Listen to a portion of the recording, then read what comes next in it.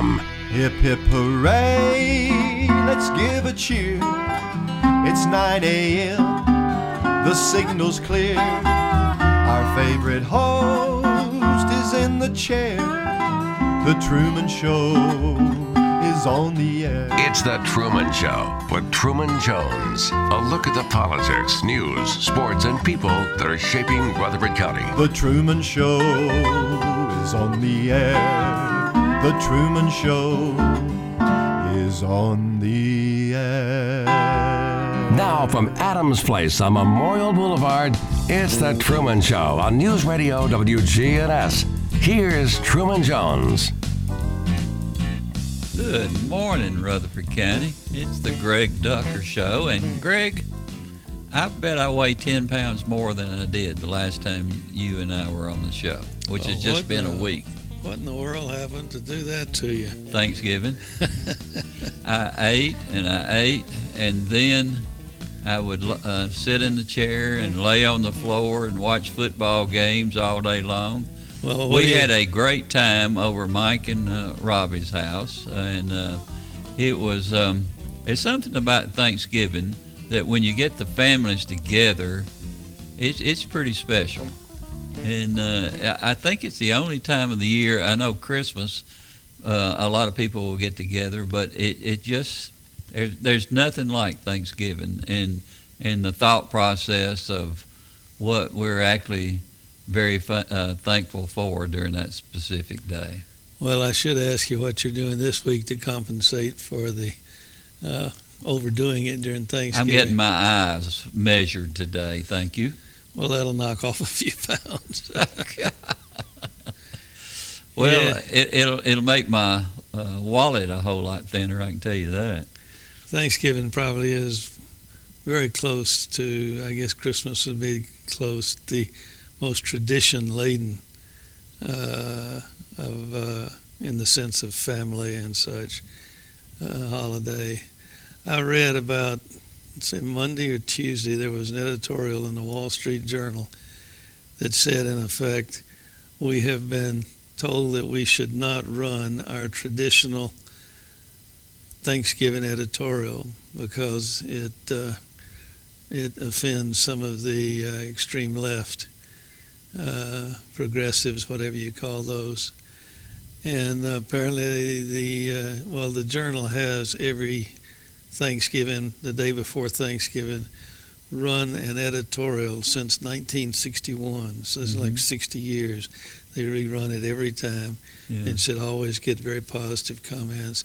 And what it is it was written in the 1600s by the governor of the colony about the bravery and sacrifices of the earliest settlers up in the Massachusetts colony, and is very insightful in the forethought or forevision of what's to be expected, and really brings you around to the real sense of Thanksgiving and what it's about. Yeah. And the Wall Street Journal has run it, as I said, every Thanksgiving since 1961, and commented that they always get a very positive response to it. Yeah. And they feel strongly that they should keep up the tradition, and they essentially told those objecting to stuff it. Good for them. Yeah, we're going to do what we've done, and we see no merit in your position. And sure enough, on Wednesday they ran it again, and I read it again, and would recommend it to anybody, not just at Thanksgiving. Bradford, I believe, should be able to tell you the name of the governor at the time, the provincial colonial governor, but he wrote it, and apparently based upon personal contact with the Pilgrims and those that were involved in that first settlement. But it looks like nothing is sacred anymore if we're going to attack Thanksgiving, and they pause to think that most of us do at that time. I can't imagine the weakness of so many people in this country that they can turn against the things that really made us so strong and such a special country. And all of the people that gave their lives, who fought for freedom and all those things. It almost makes me sick to my stomach to hear some of the things that are going on today. And each individual in this country has a responsibility, and some of them, they just kind of sweep it aside. Mm-hmm. And it's amazing to me how they could be so weak-minded as not to hold on to the real strengths of this country, no matter how some of these left-wing liberals want to pass it on. I am concerned and try not to focus on it, but from time to time in our history, we've been challenged in the sense of the existence of the country and our way of life is at risk. Yeah. And it wouldn't take a whole lot of imagination to point to some things that could challenge us again today. And what concerns me is, would we pull together, or would we not be able to get together to respond to that? We talk about how in World War II the entire country got focused on the task at hand and responding to the threat. And right now there's reason to wonder, could we do that again? Because if we were threatened as we have been and fail to act in unison, it would be awfully hard to prevail again. You and I have seen over the last few years that the work ethics of people in this country are not the same anymore. And the responsibilities that they have to the companies that they work for, or to the government that they work for, whether it be city, county, state, federal, or whatever, we all have a strong responsibility to make everything work properly. And for whatever reason, it seems to be lost on a lot of the generation that we have that have come up in the last 20, 30 years. And I'm seriously having a problem understanding it. And I know a lot of it is media, and a lot of it is what they call social media. And how can people just arbitrarily just latch on to something that's not even close to being accurate, and they follow it just like it's something that is a very positive thing for this country? I just can't understand it, because if you get people together and you're all have a relationship, things are pretty strong within that particular relationship. And we've seen it a lot here in our community, especially, where it doesn't matter where you came from or what ethnic group you were born into. We're friends, and we enjoy each other, and maybe their opinions are somewhat different than ours, but we're able to still stay together as a community and as a group. And how it's not as much in this particular area, but you see it across the country in these major cities and things that they just kind of follow each other like sheep. And it just, if it's for this country, maybe. If it's against this country, they jump on board. And it doesn't seem like there's any accuracy to it whatsoever.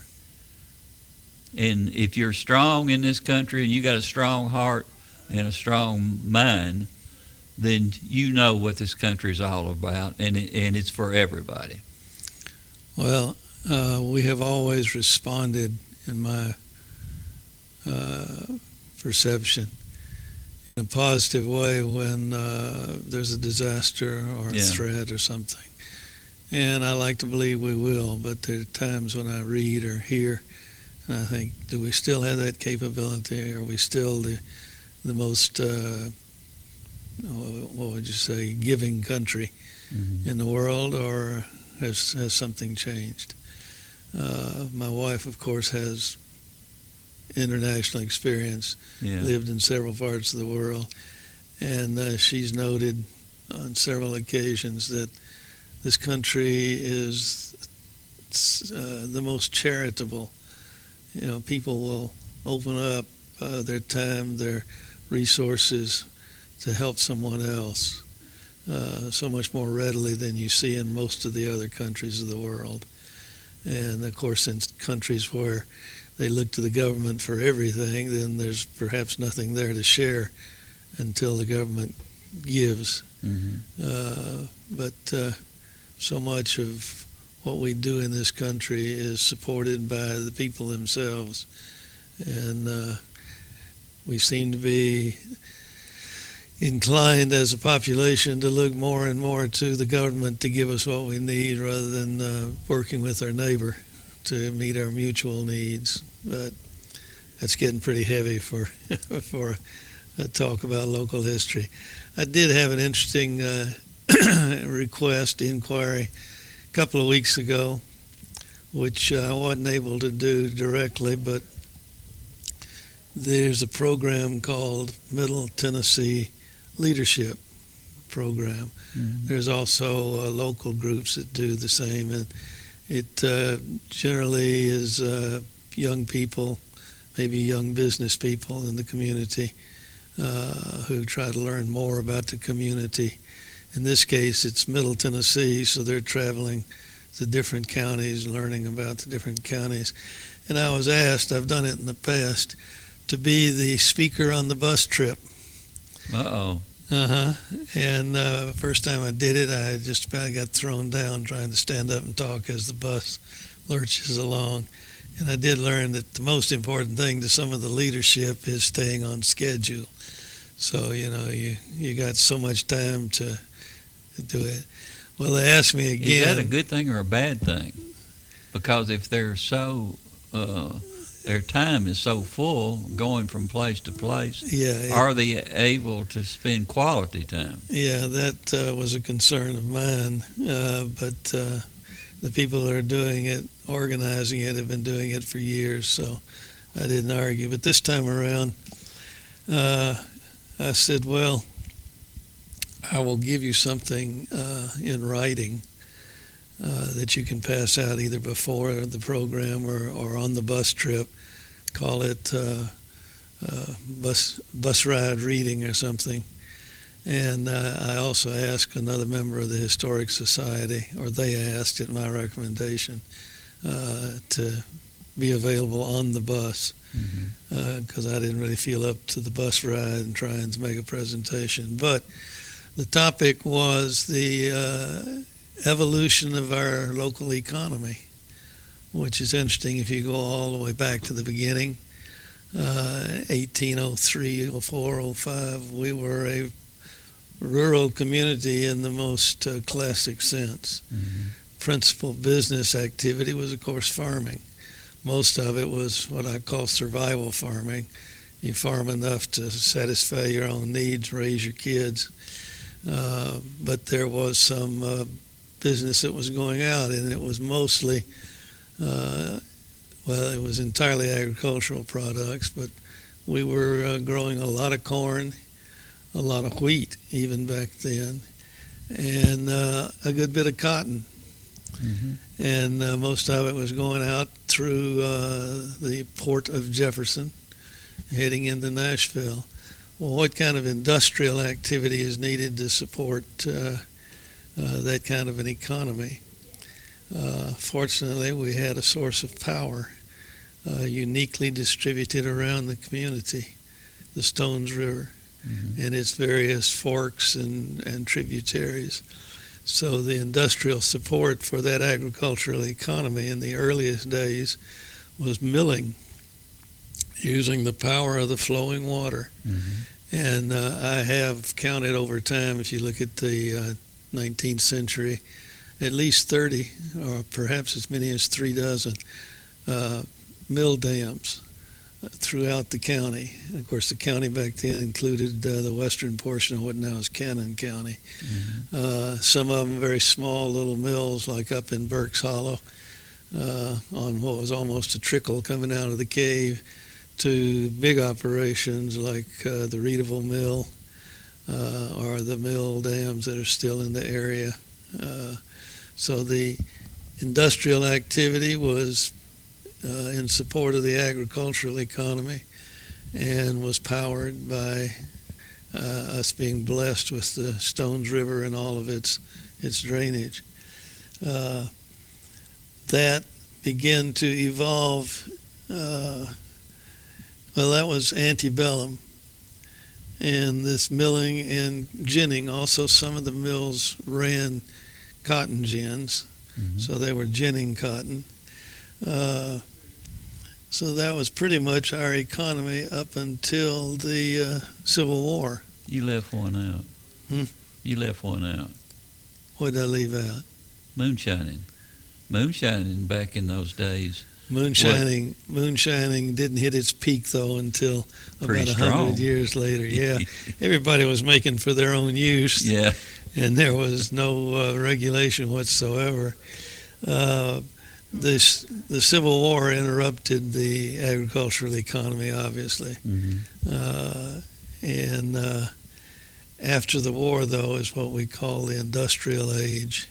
Again, we were relying still primarily on water power, but also the steam engine came along. And there's a stretch in there when, well, you can go over around Hooper Supply and see what was the early industrial area of Murfreesboro. Still some evidence of it there. And the raw material then became lumber, and a particular type of lumber. Cedar. And for the next 40, 50 years, cedar and cedar products dominated our Rutherford County economy. We had plenty of it. Yeah, we lived right in the main swath of the Cedar Glades in Middle Tennessee, and began to exploit it.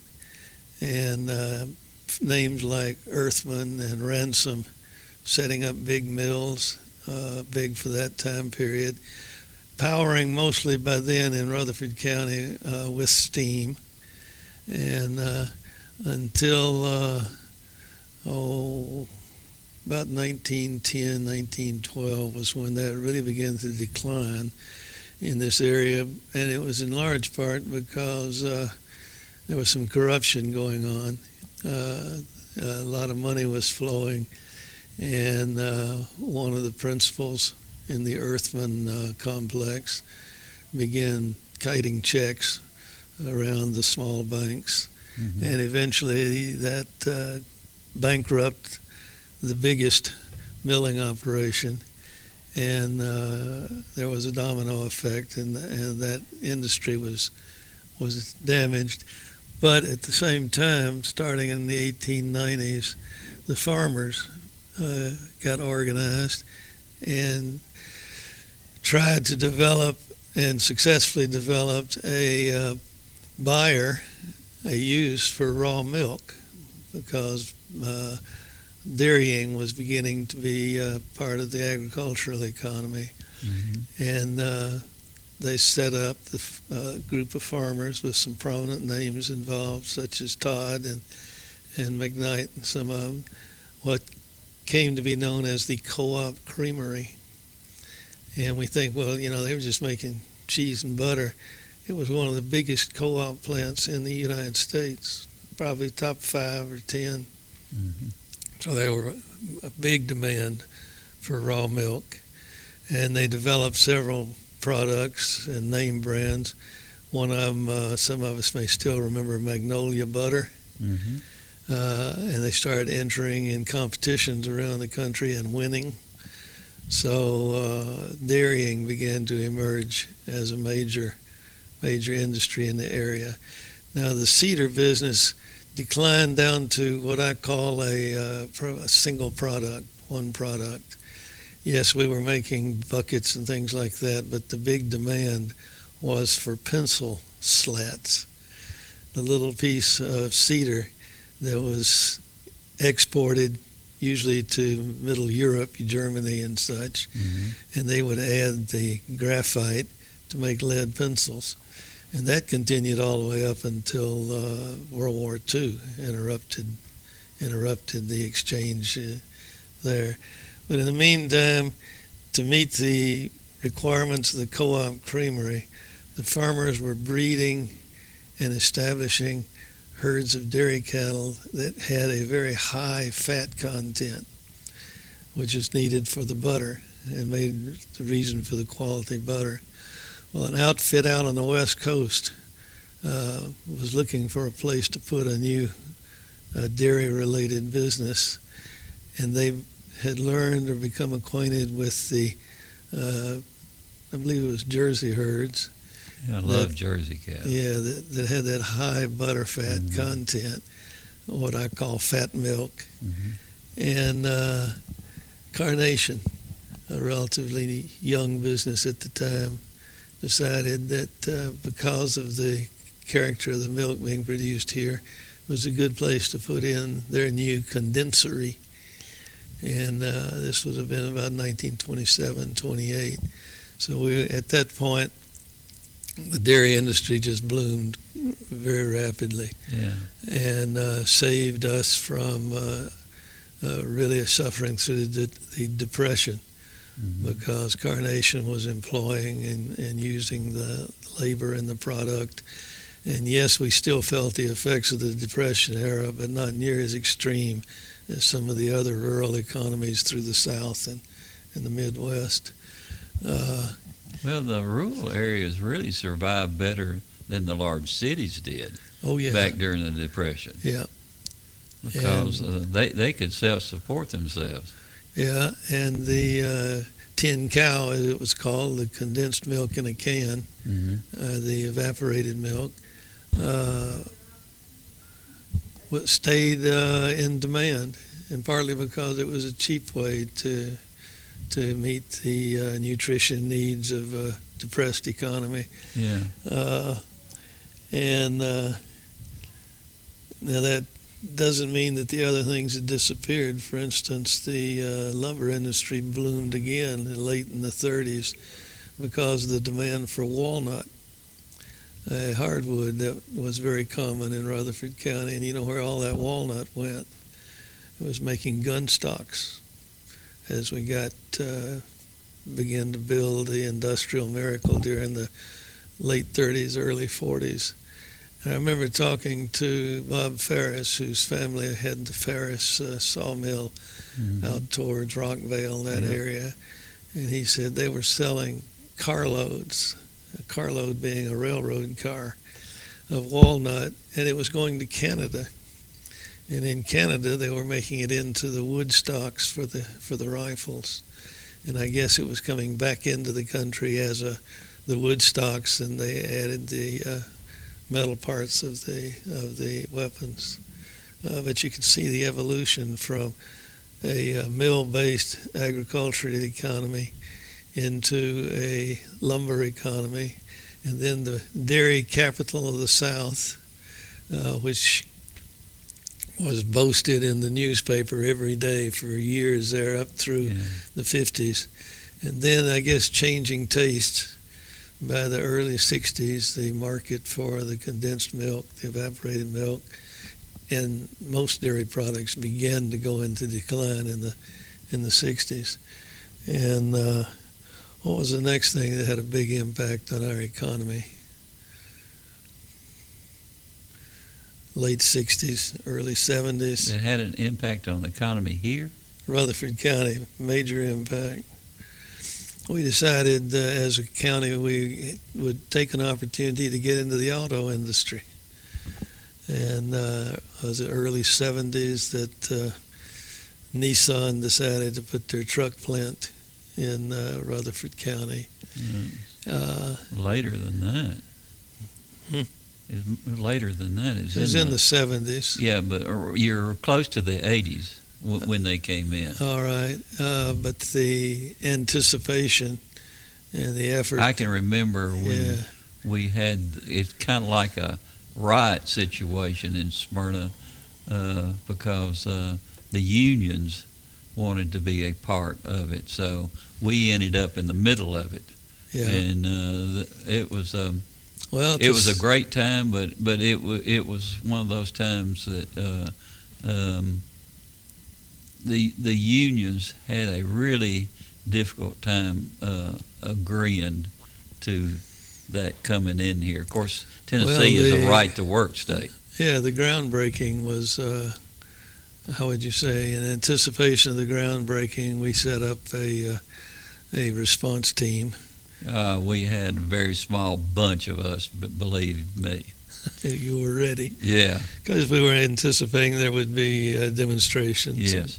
and protests. Well, there was a while there. Well, close to the same time period, the Seward Air Force Base was basically given to Smyrna, and we began to develop some industrial activity. Thanks to Sam Ridley. Huh? Thanks to Sam Ridley. Yeah. And I know in the mid-'70s, there was 2 or 3 businesses that wouldn't have been here if not for the opportunity to use the old air base property. Which has been a blessing to Rutherford County. Oh, yeah. Let's see. Swan was one of them, producing health-related products. Better Built Aluminum, I remember coming in out there. The state opened the vocational school there, and that gave an economic boost. Perhaps not quite as dramatic as Nissan, but clearly we developed an industrial base up in that part of the county. Yeah. The question I got, though, what today would you say is the biggest private industry in Rutherford County as a whole? It's hard to say exactly. If you include the public sector, education is probably our biggest employer, and biggest capital investment is in education with the growth of the public schools and the growth of the university. But in the private sector, first thing that strikes me today is our economy is based on building houses. No doubt about that. Yeah. Residential construction is clearly, and you wonder because that's something that at some point you would expect it to level off or even go into decline. But as long as our population is growing the way it is daily, the demand is going to be there. And it'd be interesting to see just how much longer will that go on. Another decade is hard to say. Let's hope it doesn't go on for a long period of time because we're going to end up as one of the major communities anywhere in the country, and we see what that brings with it. So. Oh, yeah. And controlling and keeping the quality and rapid development is a challenge in any community. Yeah. It's developing like ours. You know, the smaller the area, the more freedom you have. Yeah. Have you ever noticed that? It's amazing. The smaller in terms of population. Yes. Right? Yeah. Yes. Yeah. The closer we're crowded, the more we have to accommodate. And the relationships that you have in a smaller community are closer.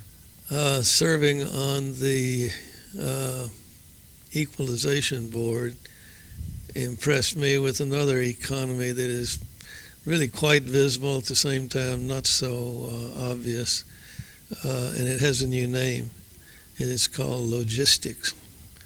We are blessed, and some might say cursed, with a position in the state and in the Southeast that means transportation. So much transportation comes through this area. Mm-hmm. Talking about the trucking business primarily. It is slowing down drastically right now. Some it is, but the industry we were talking about just a minute ago generates an awful lot of logistics, Mm-hmm. moving and storing and sorting of material, like raw material or like parts for whatever's being produced, Mm-hmm. or just the movement itself.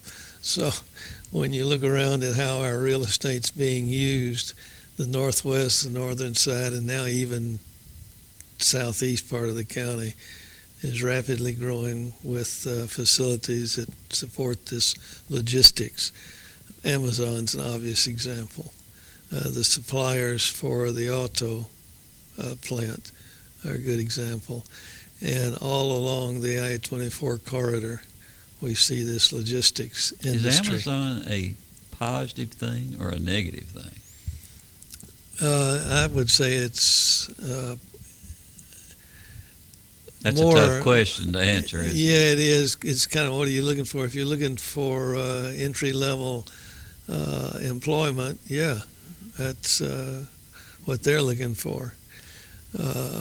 If you are looking for traffic generators, no, because obviously there's a lot of traffic. And the in and small businesses in the Yeah. community Yeah, well, now suffer. now you're talking beyond the logistics part of the business. Yeah.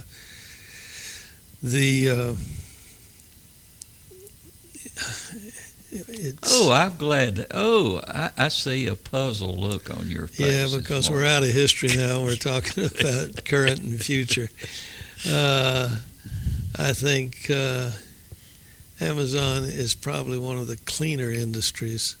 What do they call it? They don't call them warehouses anymore, or distribution I love centers. it when you're fighting to get that Yeah. little special thing in. Well, I was going to illustrate how we use new terminology for old things. They call them Yeah. fulfillment centers. Oh, okay, yeah. And they're fulfilling our craving for consumer goods, filling orders and such. Fulfillment center.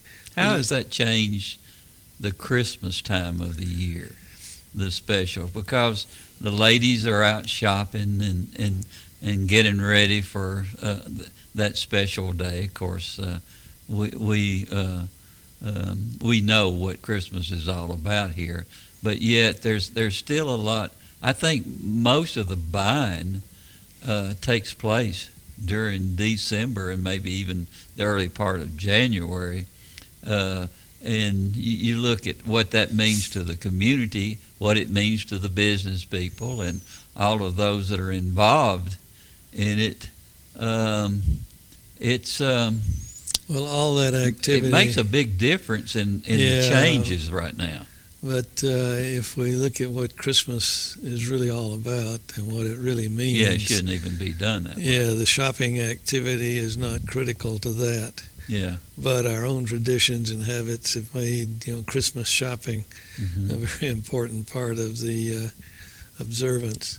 But I don't think it has lessened it. I think it's just changed the nature of it, the operations like Amazon. Mhm. And you can see all the bricks and mortar big operations are shifting part of their own business into this internet world. Yeah. And my first reflex is you better start earlier because it's got to be shipped to you. But now some things Amazon gets to you the next day or quicker than you can get organized and go to the store and find it sometimes. So that logistics is changing so rapidly it's hard to keep up with.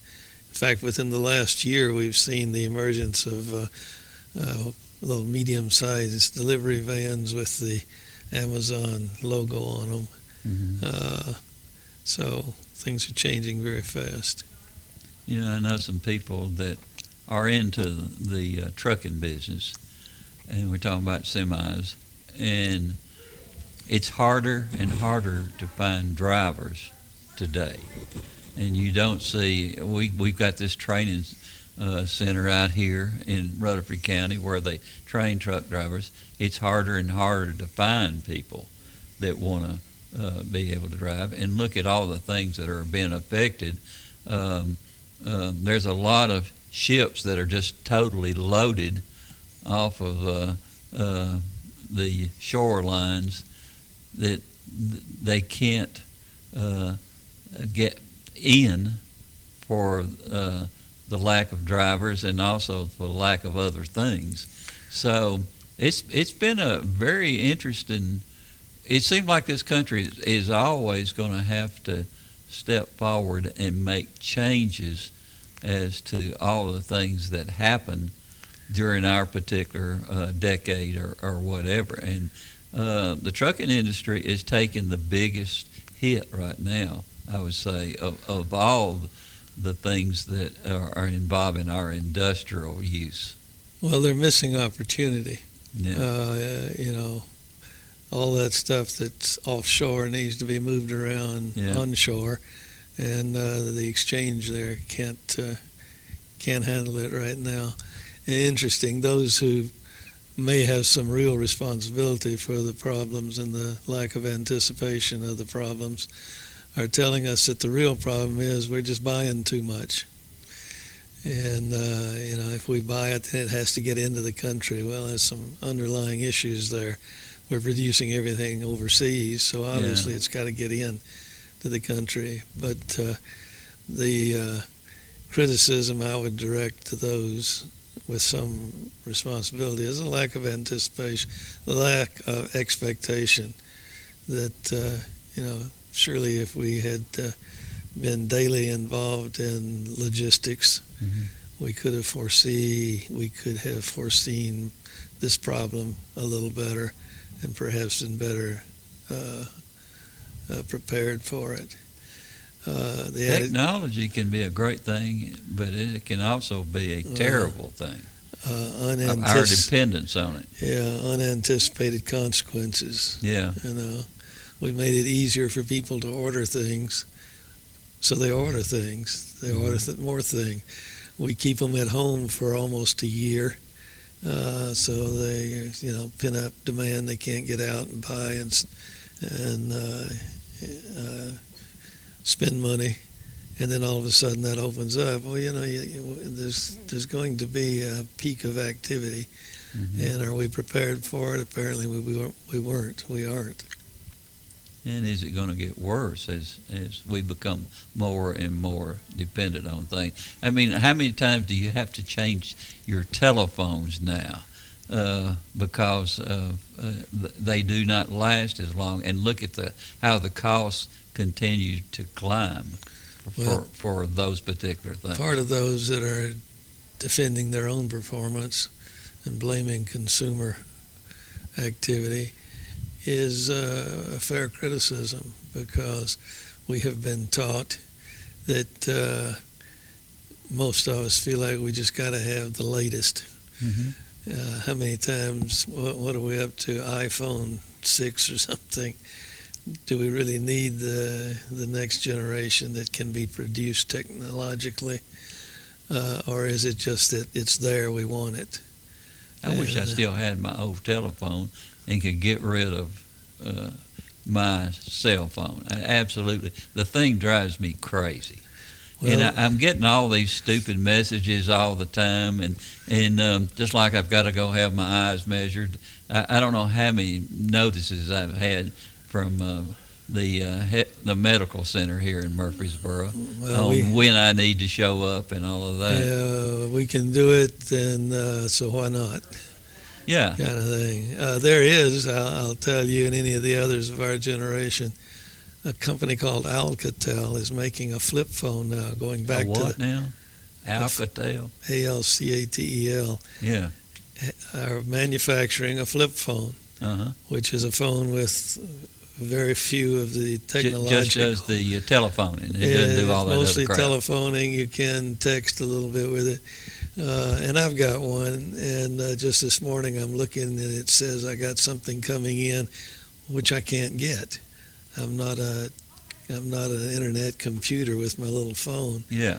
But I need one of those. Yeah, it's all I need, except like today, somebody is trying to send me something, as though I had a computer phone, and telling me download this something. I don't download on my flip phone. Yeah. But except for the rare occasion when someone overestimates my technological capabilities, it does everything I need for it to do. And apparently they've recognized that there's a market of old people who enjoy a little bit simpler phone. And that's all we need. I need to catch my breath. Let's take a break. All right, let's do it. We'll be right back. From NHC's Adams Place, home of premier senior living on Memorial Boulevard. It's The Truman Show on News Radio WGNS on FM 101.9 and AM 1450 Murfreesboro, FM 100.5 Smyrna, and streaming at WGNSradio.com. My name is Mary Edith Martin McFarland, and I love Adams Place. I have Parkinson's. One of my defenses is exercise, and so the pool is a real plus, and it's wonderful. It's a heated, salty, therapeutic pool, and we have water aerobics by an instructor. It's indoor year-round, and it's marvelous. I love Adams Place. Does your home need freshening up? Let our family at Farrah Construction help you. We do painting, new flooring, anything that you need. If you can dream it, Farrah Construction can turn it into reality. Farrah Construction offers high-quality craftsmanship, quick response, and attention to detail. For home restoration at a price you can afford, Farrah Construction can get the job done no matter how big or small it is. I'm Ron Hall. Shop local. Let our family business help you. Farrah Construction Company. Hey, it's Men's Health Month, so be sure to get all your levels tested with a comprehensive annual health assessment at Low T Center. They'll check all your levels, not just your testosterone levels. Low T Center exclusively specializes in men's wellness. If you've been feeling tired, grumpy, notice weight gain and loss of muscle mass, these could all be signs of low testosterone levels, low thyroid, or even sleep apnea. Low T Center can determine the cause and help. And now, Low T Center offers the convenience of monitored self-inject at-home testosterone treatments for only $155 a month for self-pay or covered by most health insurance. And they can ship directly to your home. Let me say again, it's only $155 a month for monitored self-inject treatments, and they ship directly to you. At Low T Center, most insurance is accepted. Be sure to book your appointment online right now at lowtcenter.com. That's lowtcenter.com. Low T Center, reinventing men's health care. If you're in Smyrna, you can now listen to WGNS on FM 100.5. If you're in Murfreesboro, tune to FM 101.9 and, of course, AM 1450. If you listen to 100.5 in Murfreesboro, you'll want to switch to 101.9 before January 1st. Now an update from the WGNSradio.com News Center. I'm Ron Jordan. FedEx is encouraging Rutherford County shoppers to get their Christmas packages shipped as soon as possible. The shipping giant says if you're sending Christmas packages by FedEx Ground or by FedEx Home Delivery, you'll need to have them shipped out by December 15th. Packages going via two-day delivery must be sent by December 22nd. For overnight services, the deadline is December 23rd, and the FedEx same-day shipping deadline is December 24th. Middle Tennessee State University's football team is going bowling. The Blue Raiders were invited to the Bahamas Bowl this weekend. They'll play the Toledo Rockets December 17th. It's the 13th bowl game in MTSU history. A red Ford pickup left a narrow neighborhood roadway around 2:20 Saturday afternoon. It traveled through a yard, hit a shallow hole filled with water and mud, then overturned and caught on fire. Murfreesboro Fire and Rescue extinguished the fire and treated the occupant. Then emergency medical services took the injured person to the ER. The FDA is recalling 18 Old Spice and Secret aerosol spray products sold in Middle Tennessee due to a possible benzene contamination. Procter & Gamble announced over the weekend they're recalling their Old Spice Below Deck, Hardest Working Collection, and Pure Sport gift set, and their Secret Powder Fresh, Outlast, and Fresh Collections sprays. The items are sold in 4-ounce, 6-ounce, and 3.8-ounce containers and may contain benzene, which has been classified as a human carcinogen. Customers can access oldspice.com and secret.com for product images, lot information, and to request a refund. Socialize with us on social media at facebook.com/WGNS Radio or follow us on Twitter at WGNS Radio. I'm Ron Jordan reporting. The Good Neighbor Network, on air and online at WGNSradio.com. Rutherford County's most trusted source for local news. Del Walmsley here. The first thing you're going to have to learn is until you stop expecting the politicians or anyone else to change your life isn't going to change. The only person who can change your life is you, but you need to know how. Turn off the pundits and turn on the passive income. Tune in to the Del Walmsley Radio Show. Listen to my show, the Del Walmsley Radio Show, where the hype ends and the help begins. Catch the Del Walmsley Radio Show Monday through Saturday, 11 to noon, here on News Radio WGNS. Do you love helping others and making a difference? RHA Health Services is hiring a variety of positions in Murfreesboro, from entry-level direct support to experienced nurses, offering competitive pay and benefits, including a daily pay option. If you bring the passion, RHA will provide the training and support to help you succeed. Apply at rhajobs.com or call 615-895-7788 to learn more. Apply now at rhajobs.com. That's rhajobs.com. Premier Six Theater on Broad and Jackson Heights, showing all of your favorite movies. Call their hotline 896-4100 or go see a movie.com. Popcorn Pop Fresh Daily, their movie hotline 896-4100 or go see a movie.com. Premier Six on Broad in Jackson Heights. From NHC's Adams Place, home of premier senior living on Memorial Boulevard, it's The Truman Show on News Radio WGNS. On FM 101.9 and AM 1450 Murfreesboro, FM 100.5 Smyrna, and streaming at WGNSradio.com. And welcome back with Greg Tucker. And you have a lot of gifts, a lot of talents, Greg. And one of them, along with your history, is your family history and being able to relate a lot of the history to the people who want to know more about our community.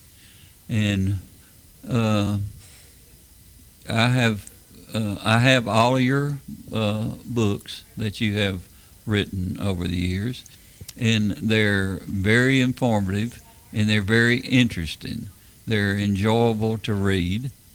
And you have a new one coming up. We're not going to probably go in any type of details or depth into the book, but you have written about the Black Sheep Squadron, and it'll be a while probably before it will be published and released, but it's going to be one of the best books that you have ever written here, and it should be a big seller, in my opinion, across the country. And you have specific details in the book because of your father, who was in the Black Sheep Squadron, Mr. Bernie Tucker. Well, I don't have quite that ambitious an expectation.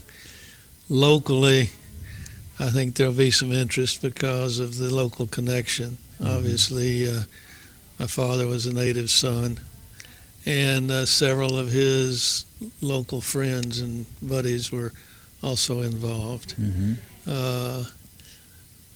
But I think anyone who's interested in World War II aviation or World War II history, particularly in the South Pacific and the Japanese part of the war, will find it interesting. And anyone who just, what would you say, is interested in aviation technology, because it was changing so rapidly under the pressure of the war period, be interesting.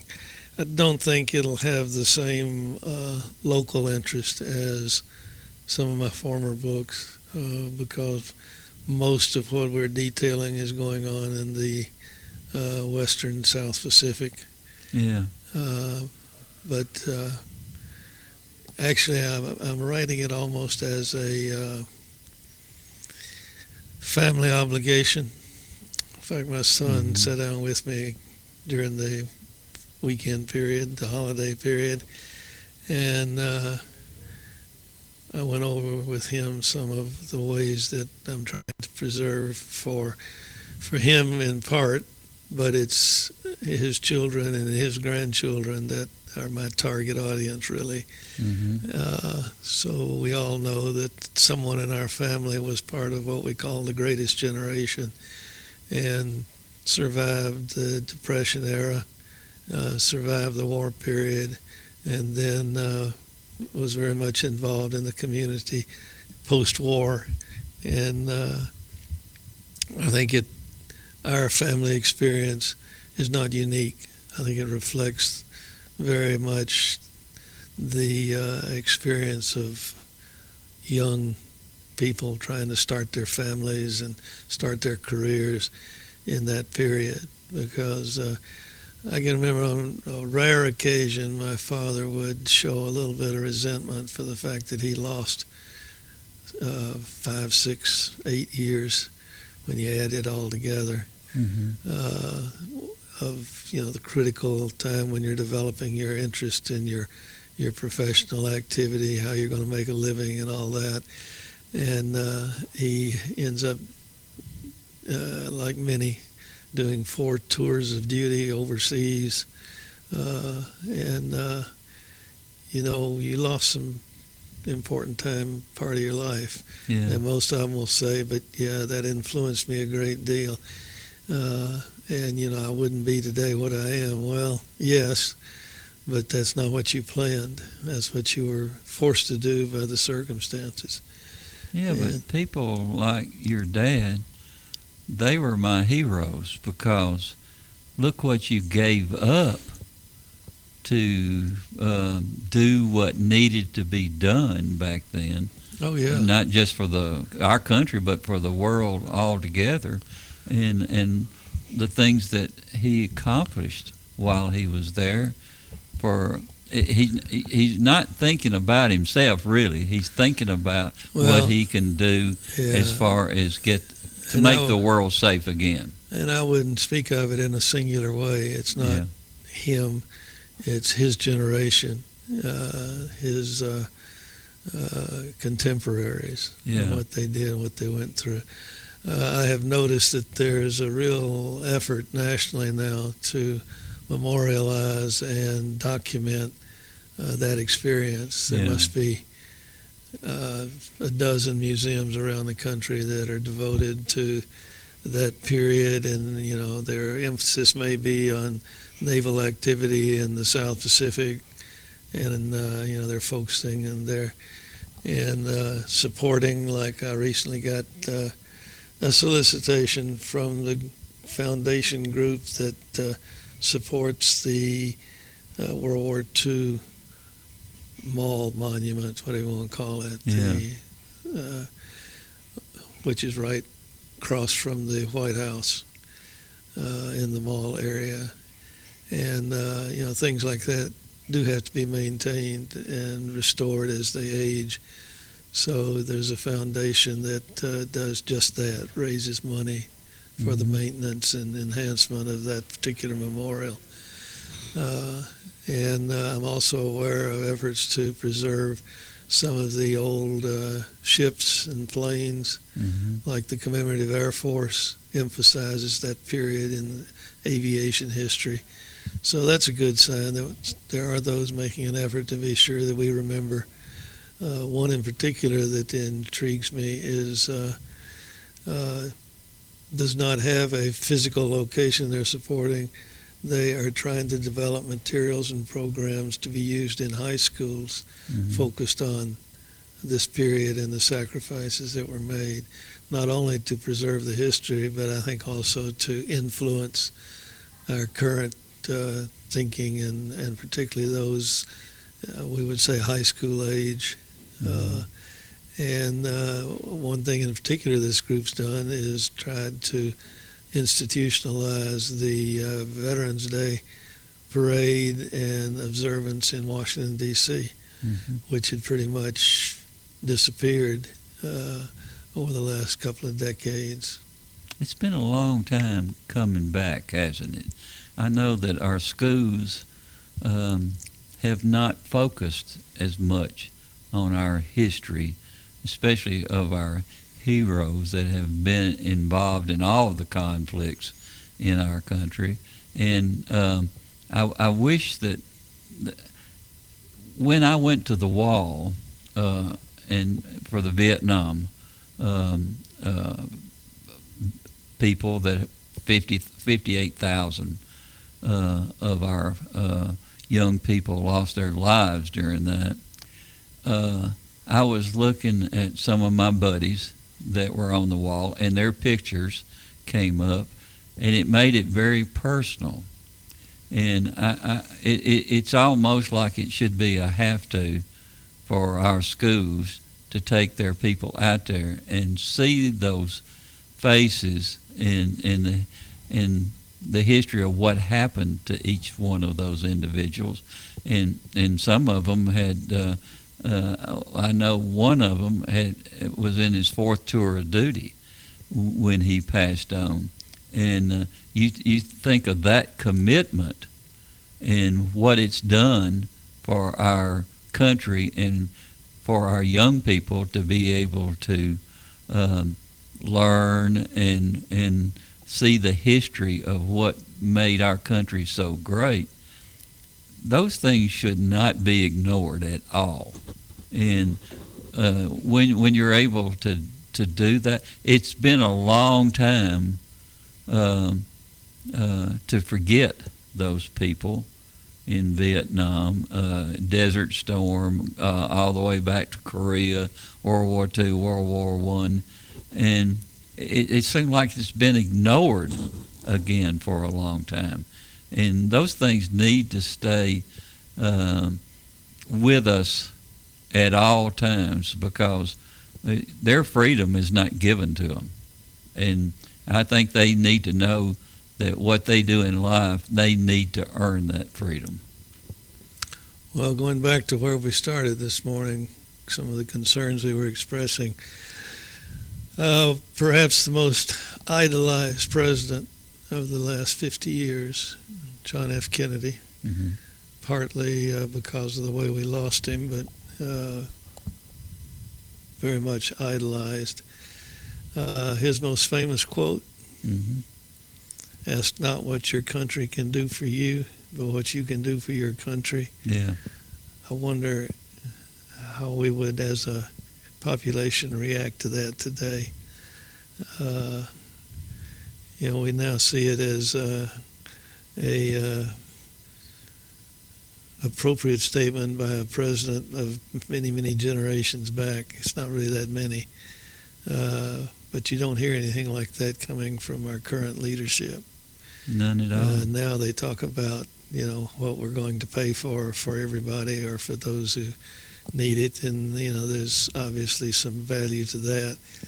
But I think our leaders don't expect us to think in terms of what we can do for our country anymore. It's more like they're responding to, what are you going to do for me now? Don't you just love these Medicare commercials, which is not Medicare? Everybody needs to know that. And when you call, you're calling for an insurance person. Yeah. And a couple of them say, I just want what I deserve. I deserve. Yeah. But you have to earn those things. You really have to, and nothing should be free. When you look at it, you have responsibilities for everything you get. They don't ever say, remember, someone else is going to have to pay for it. Yeah. If you're going to demand it and get it. Yeah. It's got to be paid for somewhere. Yeah. And some of us have paid for Medicaid, Medicare for a long time. Yeah. But a lot of for most of our lives. Yeah. But it's a compact between the generations. Today, we pay so it can be consumed today. And you wonder, how long can that kind of Ponzi scheme go on?